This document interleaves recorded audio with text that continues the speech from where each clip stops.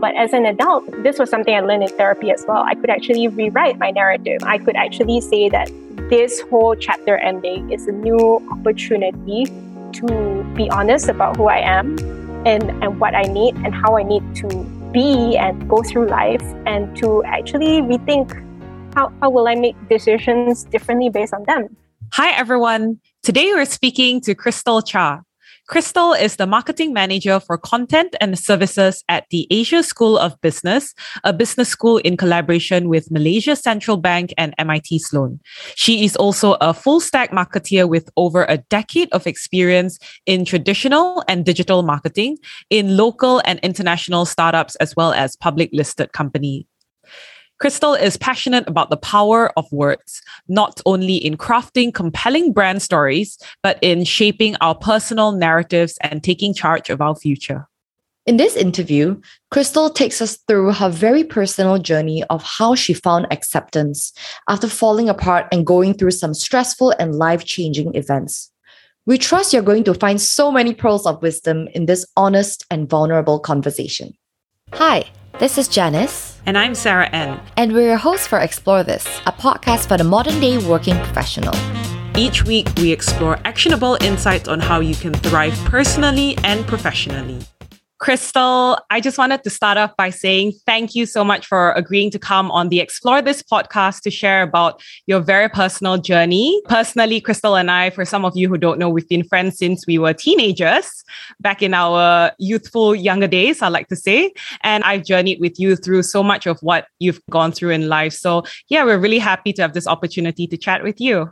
Yeah, I'm really happy to be here chatting with you, Sarah, and Janice as well. And I think it's really cool. We have quite a bit in common, having done an MBA together. And for Sarah, we go way back, even longer back. And I always tell people when introducing you that Sarah has been pal, my cell group member, my intern, and then she recommended me to my previous job. And then she's also been my bridesmaid, but also divorce lawyer as well. So that's where a lot of our friendship paths cross for Crystal and I. Yeah, lots of history. Lots to unpack there, ladies. So I'm super excited to kickstart our conversation. But before we dive further in, Crystal, can you give our listeners a snapshot about your very colorful life journey so far so that they can get a sense of who you are? Yeah, I think describing my friendship with Sarah in a nutshell kind of gives you a preview to it already. But yeah, I think a quick introduction to myself. Growing up, I was, that star student. I was all about getting the stars and getting the stickers and, being praised. I was, very good girl, typical good girl, like straight A student, eldest child, responsible, all that. I already had a plan for my life in my early teens that I would graduate from high school, go to college, get a scholarship, go to university, do a master's. And, up till my 20s, everything was going according to plan. I had finished high school, finished college, actually got to go abroad to university and then had a good job and worked for a couple of years. And then I was about to start my MBA. So up to that point, it seemed like, everything was going really well. But that point where I seemed to be on the outside the most successful or seemed to be having it all. Oh, and to top it off, even before I started my MBA, I just got married as well.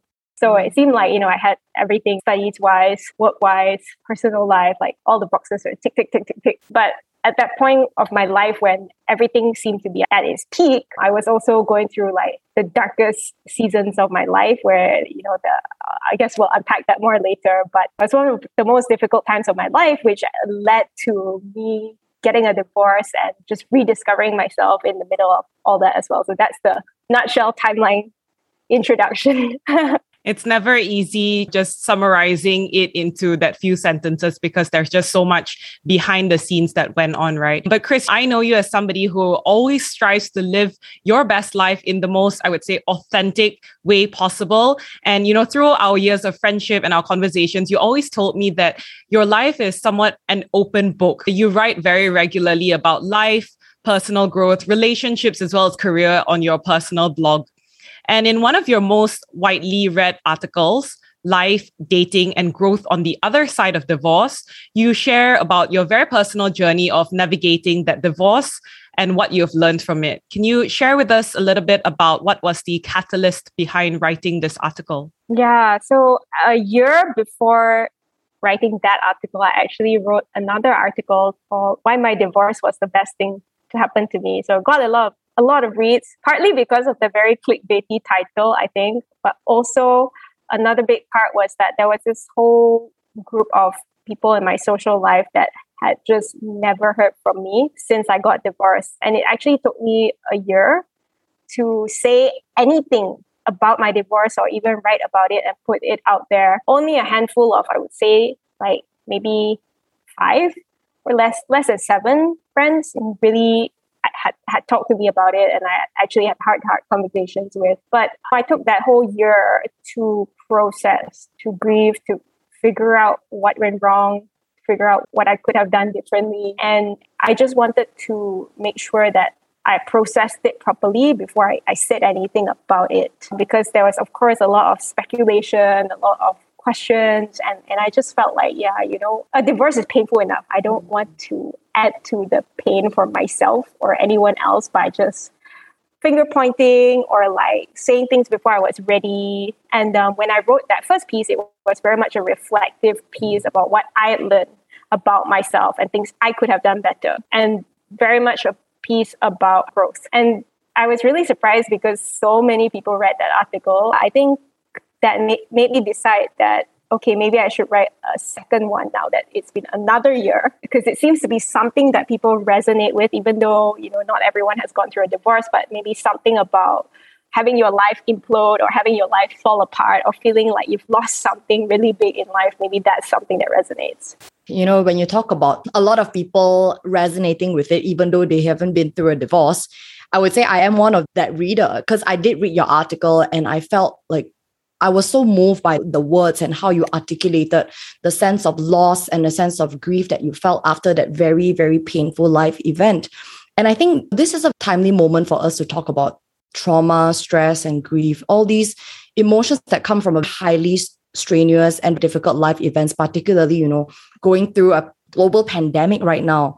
And events such as death of a loved one, illnesses, COVID, or even a loss of job, relationship. And in your case, it was a very painful life event, which was the divorce. We thank you so much for being willing and open to share about your story. And we'd just like to hear from you. What are some personal discoveries that you have learned through your journey of finding yourself after having fallen apart? Yeah, I think you made such a great point, Janice, that it's a really difficult time for a lot of people. I think the world is collectively grieving in many ways. For some, it's as extreme as having lost a family member. And for others, it's really having lost their whole summer plans or having lost a big trip they were looking forward to. And the thing I learned about grief and trauma is that everyone processes differently. What I didn't realize for a lot of my life is that growing up, I was a very highly sensitive kid. So I was that emo kid, as people would call. I was like this Chicken Little, the sky is always falling. And then growing up in a religious community, I was always anxious. I was always worried. I was afraid it would stress me out. I would have nightmares about the end of the world coming or of my friends going to hell. And when my parents were upset or when my parents were tight on money, I would get anxious about all these things. I was worried about my parents' finances from the time I was 8 years old. That kind of tells you what kind of personality I had as a kid. But of course, back then I didn't know anything about personalities, right? I didn't know what it meant to be highly sensitive. And neither did people around me. So they said things like, I'm overreacting, I'm just being dramatic, I'm just being difficult. And so all these labels became part of my identity. And I said to myself, I have to hide this side of me. I have to be strong. I have to be responsible. So coming back to my point about how people process trauma differently, I think it can come in a lot of shapes and forms. Sometimes I think people diminish their painful experiences because they say, oh, it's not like I went through a war, or it's not like I got raped. But even if you're sexually harassed, the kind of psychological impact that can have on you, who's to say there's not a scale, right, that one is worse than another. How we process, whether or not we have the tools to process, whether or not we have the self-awareness to process or the community to support us as we process. I feel like even little things like parents that are constantly arguing, an unstable family environment at home, or even seeing your loved ones going through an addiction or a mental illness, all of that can be a very traumatizing experience. And I think as a child, a lot of painful events happen and they just kind of stuck there. And my way of coping, because I didn't know better, was just to suppress it by overachieving and having things in control. It seems to us, Chris, that what you're talking about refers a lot to childhood experiences and maybe that realization that we never knew those childhood experiences could accumulate to catch up with us. And now that we're all adults and more reflective, more self-aware, what was that journey of realizing how much of that childhood could catch up to you the way it did? Oh gosh, that has to go back all the way to how my divorce got triggered. So I think being a child and a teenager who learned to perform in order to have things be stable and secure, because I was so afraid of things falling apart, I think that just led me to living my life in a way where I check the boxes, So, okay, get good grades, get A's, then you'll get a scholarship. Okay, keep dating, and then you meet someone who will eventually propose to you, and then you get married. Very like, okay, I have this certain plan for my life, and I need to check it off. So I did that. Although, it's funny, Sarah, you say that I come across as very authentic. People have always told me that as well. But there was a period of my life where I think I started to have a split life. I started to hide the insecurities or the fears, the things I didn't process from childhood. It was just easier to project the nice parts, right? It's easy for everyone, I think. So I did things and, on the outside, it seemed like, things were going well. But I was not really dealing with my triggers. I was not really dealing with things that stressed me out, because to be high performing at work and to also be married to someone who is very extroverted, who is very visible in the social scene and has a big social network, I was pushing myself. I was sleeping 4 to 5 hours a night. I was trying to juggle a freelance career and trying to figure out my full-time career. I was trying to study and aim for a master's degree. So I was just really burnt out. And then I feel like I just rushed into the marriage because I was not fully myself. I was just on autopilot by that point. I was like, just, okay, these are all the things I need to do in my life. And I'm so tired that I'm emotionally not present to make the right decisions for myself. So it's just like, okay, how bad can it be, right? It's the next thing you got to do in life. But then a wake-up call came when a really close colleague of mine passed away suddenly from dengue. People usually say the incubation period for dengue is more than a week. So she's admitted to the hospital, but she's still okay. She's still stable. And then 4 days later, she just passes away. So that was a big wake-up call for me to think, is this the life I want to live? I was coming back home from work and I was so tired because I was just overwhelmed, and I would just sit in the car and stare out the window and not want to go in the house and see my ex-husband. And it just felt like my life was just one meeting after another, just one big event after another. And so many things were clamoring for my attention. So when that colleague of mine passed away, it actually made me pause. It made me rethink a lot of things. And you would think that's when my turning point would be that, okay, I start to have a wake-up call and live life for the better. But no, that's not what happened. Instead, I felt a sense of, I'm missing out on life. This is not the life I want to live. If this is the meaning of life, when it looks like you have everything on the outside, it got to a point where I felt like I'm better off dead, because my life is so unsatisfying. People think I have it all because I'm married, have a good career, getting a master's, but my life is so shit. I don't like who I am. I don't like this person I've become. And I was just numb and burnt out and tired. I was looking for something to make me feel alive again. Instead of seeking help, which I should have done, what I did at that point was I turned to a coping mechanism that I've always had since, I think, teenage years. I just developed it as a way to cope. And that was being very codependent.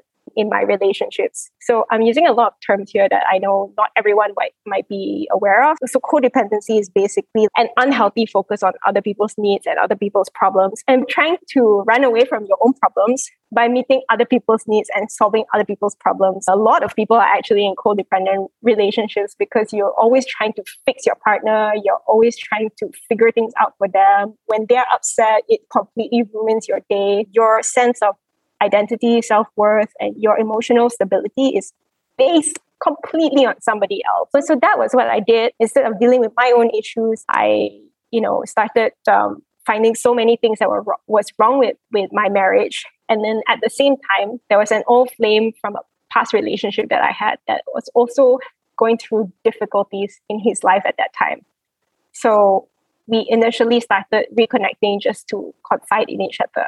But then that became a whole thing, a whole full-blown affair. And really, what I was doing in hindsight was just escaping, trying to escape from my problems and just going from one relationship I was not ready for into another unhealthy, emotionally attached relationship. And for a while, in between that whole messy period of my life, there were moments I felt alive, right? But it's the kind of aliveness you feel because you're doing something risky, like how some people, just to feel something, they go into drugs or they make really poor decisions and they exhibit very risky behavior just to try to feel something. So that was where I was. And after a few months of that, I just felt like, Crystal, what are you doing with your life? And that was the point that I really sat down with my ex-husband and we decided to get a separation. Because I said, this is just not working for me. I need to figure things out on my own. So that triggered my search to actually get help. And that's when I actually started to look for a professional counselor or a professional therapist to actually help me. And the funny thing was, like, initially it was going to be like marriage counseling. So we were going to go together as a couple to see if our marriage could be saved. Along the way, as we both were talking, our counselor said that he actually rather see us separately because he said that we both have very deep-seated issues that stem back from childhood and even before the marriage that we need to deal with if we're ever going to have any chance to deal with our present issues. On that note, it sounded like as you were going through this whole very tumultuous journey, you identified that you had codependent tendencies and that you were actually projecting a lot of unresolved issues into the relationship itself. But was that something that you actually identified along the way? And even before going to see a therapist, did you already identify all of these situations? And if so, how were you able to identify? Was it because people around you could see it and they actually called you out for it? Or was this fully intrinsic? In what way did your support system play a role? That's such a great question. I would say my support system at that point was non-existent, right? Because everyone that was close to me, they only saw the side of me that I chose to show them. Everyone I met, in my teenage years or my adult years, they saw this successful side of me. It just felt like I don't even want to go back to that messy childhood side of me. But tell them all my problems. Like, who wants to do that, right? Because people already see you as you are and you're doing well in life. And I kind of knew that my ways of coping were unhealthy, but I felt like it was manageable. In my case, it was a lot more serious because it was relationships and it involved other people's lives as well. So it tied to that as well, because I found so much of my validation from codependent relationships. A big part of that was physical as well, so sex. And when I first started seeing my therapist one-on-one, he asked me to take this quiz. He was like, all of your relationships seem to have a physical component to them. I want you to take this quiz that says, are you addicted to sex? And I was like, that's ridiculous. I'm not addicted to sex, right? But really, like, the questions were like, do you need to be with someone to feel loved? How do you cope when you're stressed? When you're at moments where you're stressed out, you're overwhelmed, where do you turn to? And I realized, like, what I thought was really normal, like, a lot of people harmlessly watch porn or masturbate. That thing. I'm like, that's normal. That's healthy sex positive behavior. That's how I framed it to myself. But I realized that I was actually doing it to numb myself. Sometimes just even to fall asleep at night. I mean, some people, And it might seem so embarrassing to admit this, but I know people who are embarrassed to admit that they need a bottle of wine to fall asleep at night. So I feel like there's not one addiction that's worse than another. I feel that the reason I'm so open to talking about these kind of things is because I think it's time to normalize the fact that trauma happens to us, and to normalize the fact that without the right coping mechanisms and tools, we turn to unhealthy behaviors and addictions. And a lot of times it's so easy for us to rationalize that our addictions are normal, until my counselor pointed it out to me, that he says, you're using this as a coping tool. And after a few sessions of arguing with him, I was like, okay, fine, maybe you're right. You've just taken us through so many layers of unpeeling, and there's just so much to dig deeper into. But for you, it was obviously such a deeply rooted process of healing, of unraveling, of reflecting, and dealing with so many unresolved issues through this whole journey in search for yourself. And what that has taught you about yourself, and more importantly, the foundation on which you built your life upon. So even as you went through that entire process of learning all these things about yourself that you didn't like, and going through that really challenging divorce, did you go through what good can come out of this moment? Yeah, so for I think the first few months of going to therapy, each session was maybe 2 to 3 hours long. I would spend half of it crying because I really felt like my life was ending. But at the same time, I didn't mind my life ending because my life was so shit up to that point. I was like, if this is my life, it's a total lie, because what everybody thinks I am is just not real. Outside, they think I'm happy, but inside, I'm just miserable to the point that I'm having an affair, doing shitty things, doing things that make me feel like a terrible person. And apparently, I have all these tendencies that my counselor has just pointed out to me as well. So I would say my whole identity fell apart completely. In one of those articles that I wrote, I describe it as life before divorce and after divorce. But really, I should have termed it before therapy and after therapy. Mm-hmm. Because like in that process of unpeeling all the unhealthy coping mechanisms that I had, I just realized, like, I came to a point where identity-wise, I was like, well, then who am I?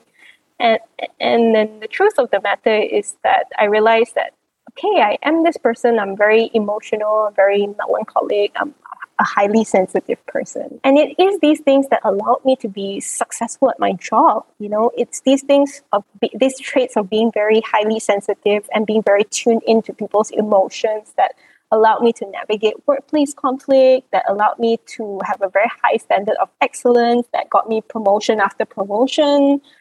But it's these things that also made me very embarrassed to let people see who I am. Because, you know, when you're a kid, especially when you're a kid, if you're sensitive, you're always the one that gets teased, right? And bullied, like, oversensitive, overreacting. My brothers would tease me. My parents would scold me for it. And it was just something really embarrassing to admit to friends that you're overwhelmed. I think I made the decision to divorce after 4 months of counseling, when it was clear that our differences were not reconcilable, but I wanted to continue my own personal sessions. So at some point, I realized that even despite falling apart, there was actually an opportunity to rebuild. So for the first time, I realized that I'm an adult now. I'm not a child. So how I dealt as a child was to cope and to hide and to hide who I am out of escape and hide who I am out of shame. But worse, actually out of fear. So you're constantly living in fear that still something that's going to happen to you, or one day people are going to find out who you are and they aren't going to like you anymore. But as an adult, this was something I learned in therapy as well. I could actually rewrite my narrative. I could actually say that this whole chapter ending is a new opportunity to be honest about who I am and what I need and how I need to be and go through life, and to actually rethink how will I make decisions differently based on them? What's the kind of support I need from my community, my friends, people around me? What's the kind of work environment that I need? So I started to see it as an opportunity for growth and rediscovering who I am, but rediscovering not only the good parts of myself, but finally rediscovering as an adult all the parts of myself I was embarrassed about, or the parts of myself that I thought were weak. On the topic of growth, you speak about rebuilding yourself and rewriting your narrative. And I think this ties in very aptly to post-traumatic growth, where we are reading a HBR article and they describe post-traumatic growth as negative experiences can spur positive change, including a recognition of personal strength, the exploration of new possibilities, improved relationships, a greater appreciation for life, and possibly even spiritual growth. And tying to how this growth has really accelerated you in your discovery and your search for yourself, it also reminds me of this Mark Manson quote that I read a couple of days ago, where he says that all growth requires some sort of loss. And it's a loss of your old values, your own behaviors, your old loves, your old identity. And you spoke so much about that. And therefore, growth indeed has a component of grief to it. Yeah, I love that. I love that quote. That's such a great quote. Gosh, the amount of things that I thought I would lose when I made that decision. Honestly, the only reason I had the guts to say I'm going to get a divorce is because the first time I actually felt truly supported was with my therapist, but also it was because that was the only time I had fully, truly opened up about every single thing from childhood until adulthood. Up to that point, no one single person in my life had ever heard that story A to Z. I think after that, I probably told you, Sarah, but really before that point, no one had heard it. And my counselor had sat and in so many sessions and listened to me tell my stories. And at what point he said, Crystal, do you feel like you've been very often misunderstood in life? And when he asked me that question, I just started crying. I just started crying because at that moment, I felt so seen. I felt so hurt. I was really fighting him. I thought that he was talking nonsense at the beginning. But by that point, we grew to a point where our relationship was one where I finally trusted him. And when he asked me that question, I felt so seen. I felt so heard. I felt so validated. And it really reinforced my trust and my faith in that journey of going through therapy. And that was when I started to open up to other close friends in my life as well and really tell them all this backstory to me. Also my parents, right? Because my parents just couldn't process this whole idea that I wanted to get a divorce. And I said like, look, it's not just marriage and it's not just our current problems, but there's so much that has been going on before that. And I really started unpacking a lot of things for them. But yeah, I think I had the courage to get divorced because for the first time in my life, I felt like here was someone who fully supported me and believed in me and who I was as a person, even after hearing all my nonsense, right? So once I made that decision, there was so much that I was afraid of losing. I was even ready to be disowned by my parents. I was ready to lose both of my friends, coming from a church background where divorce is something so taboo. Yeah, I was willing to, I felt like, well, what is there to lose? I've already done the worst thing, which is go to therapy and tell a complete stranger all my worst problems. There's nothing that can be much worse than that. And it would be a travesty for you to continue living in a life that you knew you could not go on living. If you wanted to appease society, appease your parents, or some sort of, societal expectation that we place on ourselves to fulfill, that would be such a waste. But touching on the point on what you mentioned about your parents and having opened up to your close friends, were there any case where you felt that your friends didn't know how to react? Because I'm coming from a position of like, if a close friend of mine were to open up and having not spoken to her for a while, have just hearing the news, what would be the best way to support someone who has gone through that milestone, huge life event? And what should they not say? I would say just acknowledge the elephant in the room. Like, it is what it is, right? If someone has been through a divorce or if someone has gone through a really traumatic experience, I think just acknowledging it for what it is. I think being in an Asian culture, people probably wanted to be sensitive to my feelings and not ask me about something that maybe I'm not ready to talk about, which is great. I think we should definitely do that. But I think sometimes there's an oversensitivity that we just avoid anything that's remotely taboo. And the thing is like, I know, but nobody wants to say it. So I think just saying it like, hey, I heard this shitty thing happened. That sounds really shitty.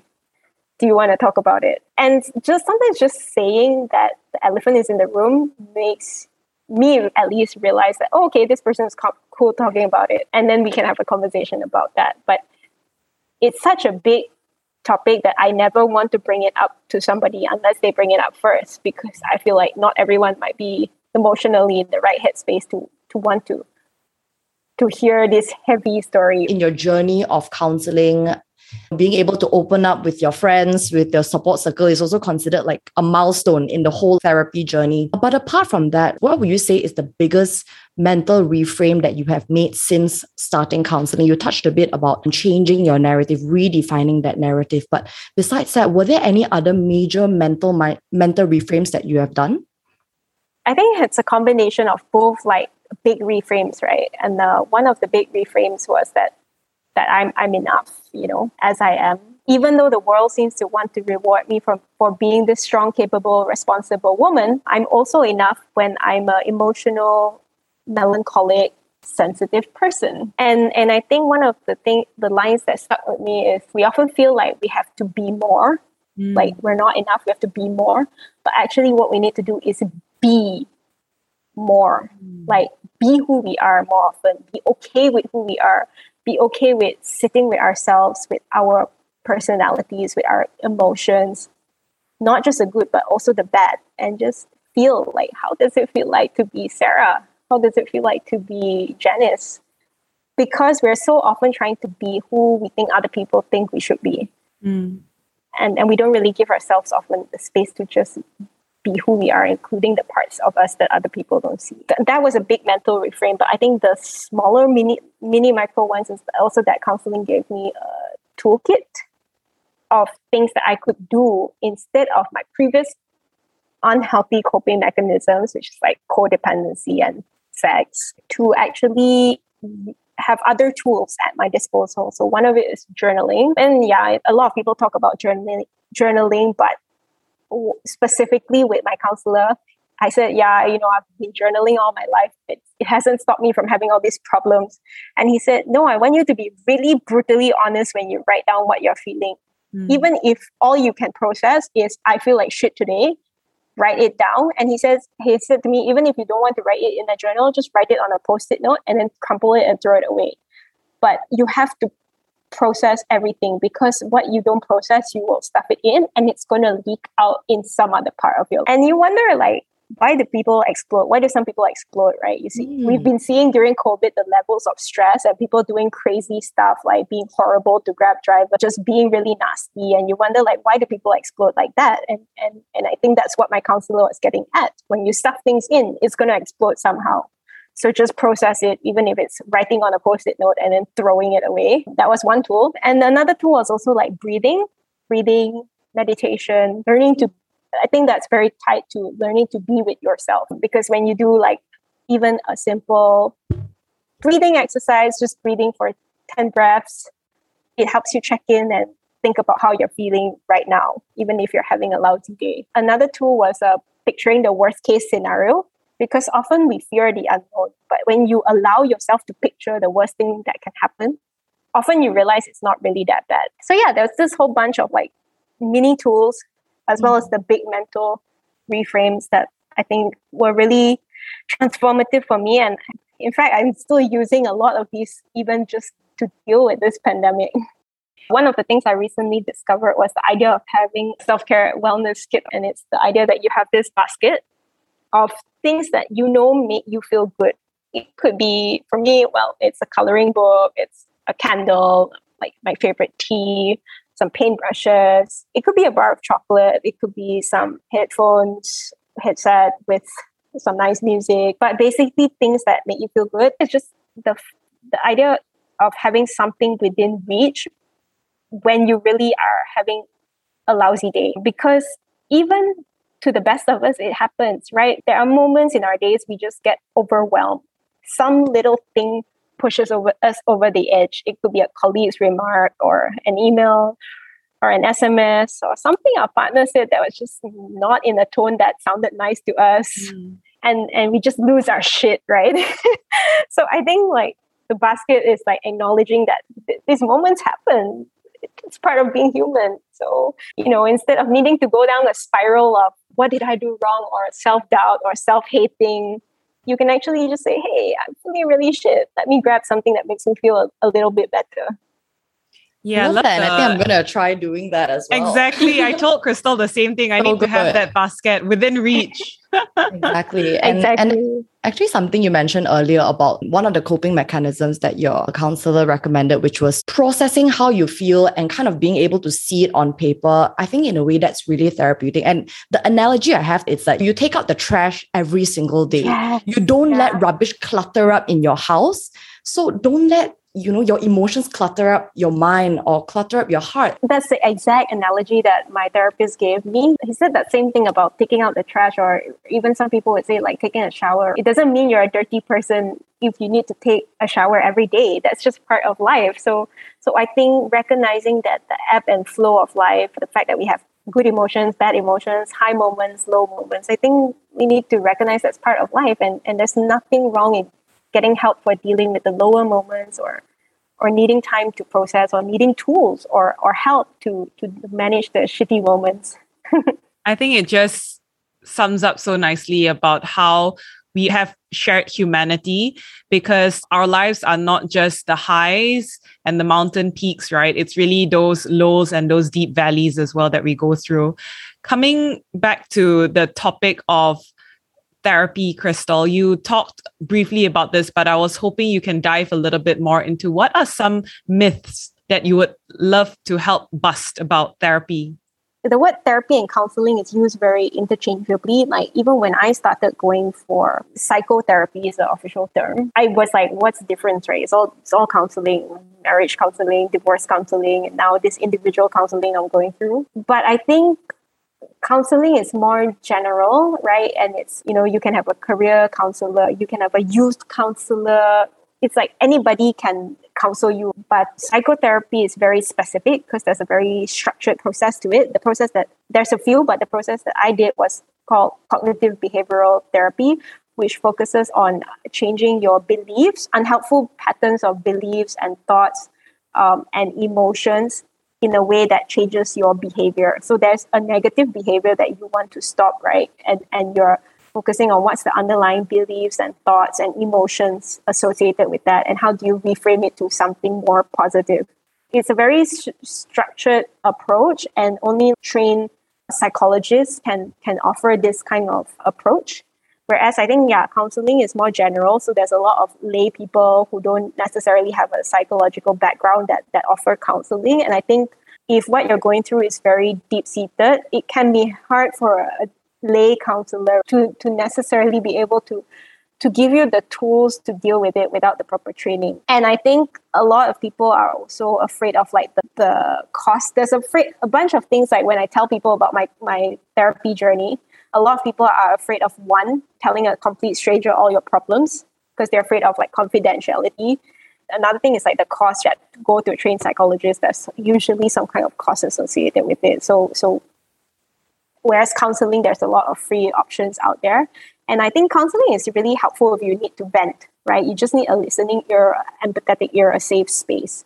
But it's not always the right solution if you have a very specific issue or a challenge that you need to actually work through many, many rounds and many, many layers to get to the bottom of. So I think the myth that people have is that it's scary or it doesn't help me because they're not using the right tool for the right thing, right? They maybe went to a counselor and then they felt like after one session, it didn't help me, when maybe what they need is a more structured therapy approach. And they need to give it more time instead of just one session to see results. So I would say those are the common myths, that it's scary, that it doesn't bring results. And to address that, I would say it's a process, and also you need the right process for the right situation. Yeah. And the right expertise as well. Yeah, exactly. Yeah. Was it hard for you to identify the right one? Because in a previous episode that we had with another guest, with Heidi, she was mentioning that how finding a right therapist is like finding the right partner. So did you meet the one from the beginning, or did you take a few like trials and errors? Oh, I think my lucky stars must have been shining on me and thinking like I've been through enough by that point. But it was the only one I went to. I think, thank God, because I really would not have gone to another person. I just did not have any faith in it. Okay. I was the biggest skeptic. I was like, I'm in control, and like I said, initially it was supposed to be divorce counseling. And then after a while, we're like, okay, we're going our separate ways. But I realized there's still my personal issues I need to work through. And by that point, I had built trust. But I think it was because in the beginning, he really held space for me to challenge him and question him. And even fight with him. I had full-blown arguments with him because I didn't agree with his assessment of my situation. That was how much I was not aware, and I was in denial, almost just there were a lot of blind spots that I had. So I was really just arguing with him because I disagree with him, and I had so many defenses and walls up. And I think he just held space for that. He just let me question and he let me argue back with him, and he just kept being so patient and holding so much space for me that after a few months, I really just trusted him completely. Yeah. Well, Crystal, I'm so happy to hear that you hit jackpot on the first try, because that doesn't happen for everyone. So yeah, but I must say that there was a fee associated to it. I know that not everyone has access to the same resources, and there's also organizations that offer resources for people who are maybe don't have the financial means to pay for their own private therapy sessions. But for people who do, I would say it's like any other investment you make into yourself. So you're not going to be cheap on all your other investments. So it's something that you should also invest in. It's an investment, right? So yeah, that's a factor as well. What is one thing you wish someone told you, or something that you wish you heard when you were initially still considering if you should or should not seek professional help? And hopefully this is something that would help someone that's also considering it. Oh, that's a really hard question. It's oh gosh, I don't know if I can answer that question without sounding cliched. I think it's with any other thing that if you really, really believe in it, you just tell everyone about it, right? And you just say you have to try it, just try it, and what you experience will speak for itself. I can't tell what your journey will be, but I can say for me, it's been completely transformative. It changed every single thing about the way I see myself, the way I see life, the way I see people. I would say I used to be a very mistrustful person because I was fearful and I was hiding from people finding out my true self. I would say I'm so much more hopeful as a person. Of course, I have bad days. And of course, there are times I have conflict with others. But I think I just genuinely am able to see the silver lining in everything. I genuinely am able to trust people and open up to people and not always feel like I'm going to get stabbed in the back or waiting for the other shoe to drop, and not always just thinking what's going to pounce out at me from around the corner. I feel like there's just so much more ease and lightness. It's not like I'm on cloud nine every day, but I would say overall, there's just more peace and lightness and joy, and I'm not in that place I was a few years ago where I'm what is the meaning of life? If this is life, I don't even want to live, Now I'm just whatever comes, bring it on. We can't avoid the pain. We can lean into it, and we can recognize that together with the pain, there is also the opportunity to grow into something new, something potentially better. And I think it's an attitude that we carry that keeps us focused on what we can do ourselves and how we can use the situation as an opportunity for growth instead of just being overwhelmed by despair. We like to ask all our guests at the end of the episode, what is one thing you've recently explored that surprised you? Oh, wow. One thing I recently explored that surprised me. That's a really good question. I think, this is hard because it feels like my life has just been a repetitive loop in COVID. But I think one thing maybe I've done differently a little bit is being a bit more strict with work boundaries, feeling a little bit less guilty when I put things or push things to the next day or say no to colleagues, or just say I can do this but not right now, later. With that said, it's not being it's not about being irresponsible, right? It's not about shirking work, but I think just understanding priorities and also understanding that in pandemic times, work is never going to end. So yes, do the important and urgent things, but then don't feel bad about switching off at the end of the day because we're just back to back on our screens. And also, so tied to that, okay, there is something you have been doing, not feeling guilty about taking mental health and well-being breaks in the middle of a working day. So in the office, you can't do a 5-minute meditation, right? Maybe you can, maybe your colleagues will stare at you, right? If you start sitting cross-legged in your chair and close your eyes for 5 minutes. But I've been starting to take those 5-minute meditation breaks in the middle of the day. And also sometimes even taking a longer 10-minute break to do like a mask in the middle of the day or light a candle, all these things you can't do in the office, and not feeling guilty about that because we're under unusual stress and most of us have been working longer than usual hours. So I think unusual coping methods are not wrong as well. 5 or 10 minutes in the middle of the day doesn't hurt. Love it, Chris. Thank you so much for sharing. I think the underlying theme behind today's entire episode has really just been about learning and that growth element and recognizing that growth is something that cannot be forced or rushed. You spoke a lot about how therapy was a process that you had to go through.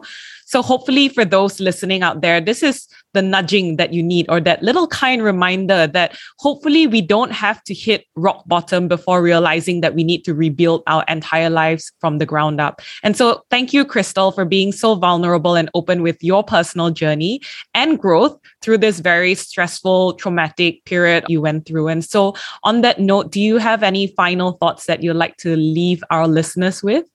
I think just one short thing I'd like to leave people with is we've spent so much of this whole hour talking about mental health and like from a very logical, objective point of view. But I would say we talked about languishing at the end of this session, right? And I would say it's very much a spiritual journey as well. Facing the darkness that's inside us, facing our pain. I think there's a very spiritual dimension to it as well. And 2 quotes actually that really kept me going and still keeps me going is this quote by Leonard Cohen. He's the songwriter. And he said, "There's a crack in everything. That's how the light gets in."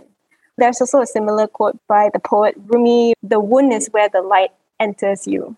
So I think when we think about facing the darkest parts of ourselves or facing the darkest situations out there in the world, and we talk about how do we find anything good out of it, I think that whole process of transforming bad situations into growth, of almost like alchemy and transmuting something bad into something positive, I think that whole journey, there's a spiritual quality to it as well. And there must be that willingness to go on that journey as well. Thank you for summarizing the episode on such a beautiful and profound note. We really, really enjoyed chatting with you and, appreciate how real you got and how candid and authentic you were. So thank you so much for that, Crystal. And thank you so much for giving me this space to share as well. It's our pleasure. So to recap this episode, today we spoke to Crystal about finding acceptance after falling apart. We discussed how challenging life experiences that we encounter are the new soil for growth and how we can reframe our mindsets about seeking therapy by identifying our suite of coping strategies and having a mental toolkit for when crisis strikes. Thank you so much, everyone, and we hope you enjoyed this episode today. If you've stuck around to the end of this episode, we want to say thank you for exploring with us. And if you don't already, please follow us on Spotify, subscribe on Apple Podcasts, leave us a rating and review, and most importantly, share this episode with your friends. We'd love to hear from you, so you can also connect with us on Instagram using the Instagram handle Explore This Podcast, ACTSPLORE This Podcast. New episodes for Explore This drops every Monday at 8 p.m. See you then!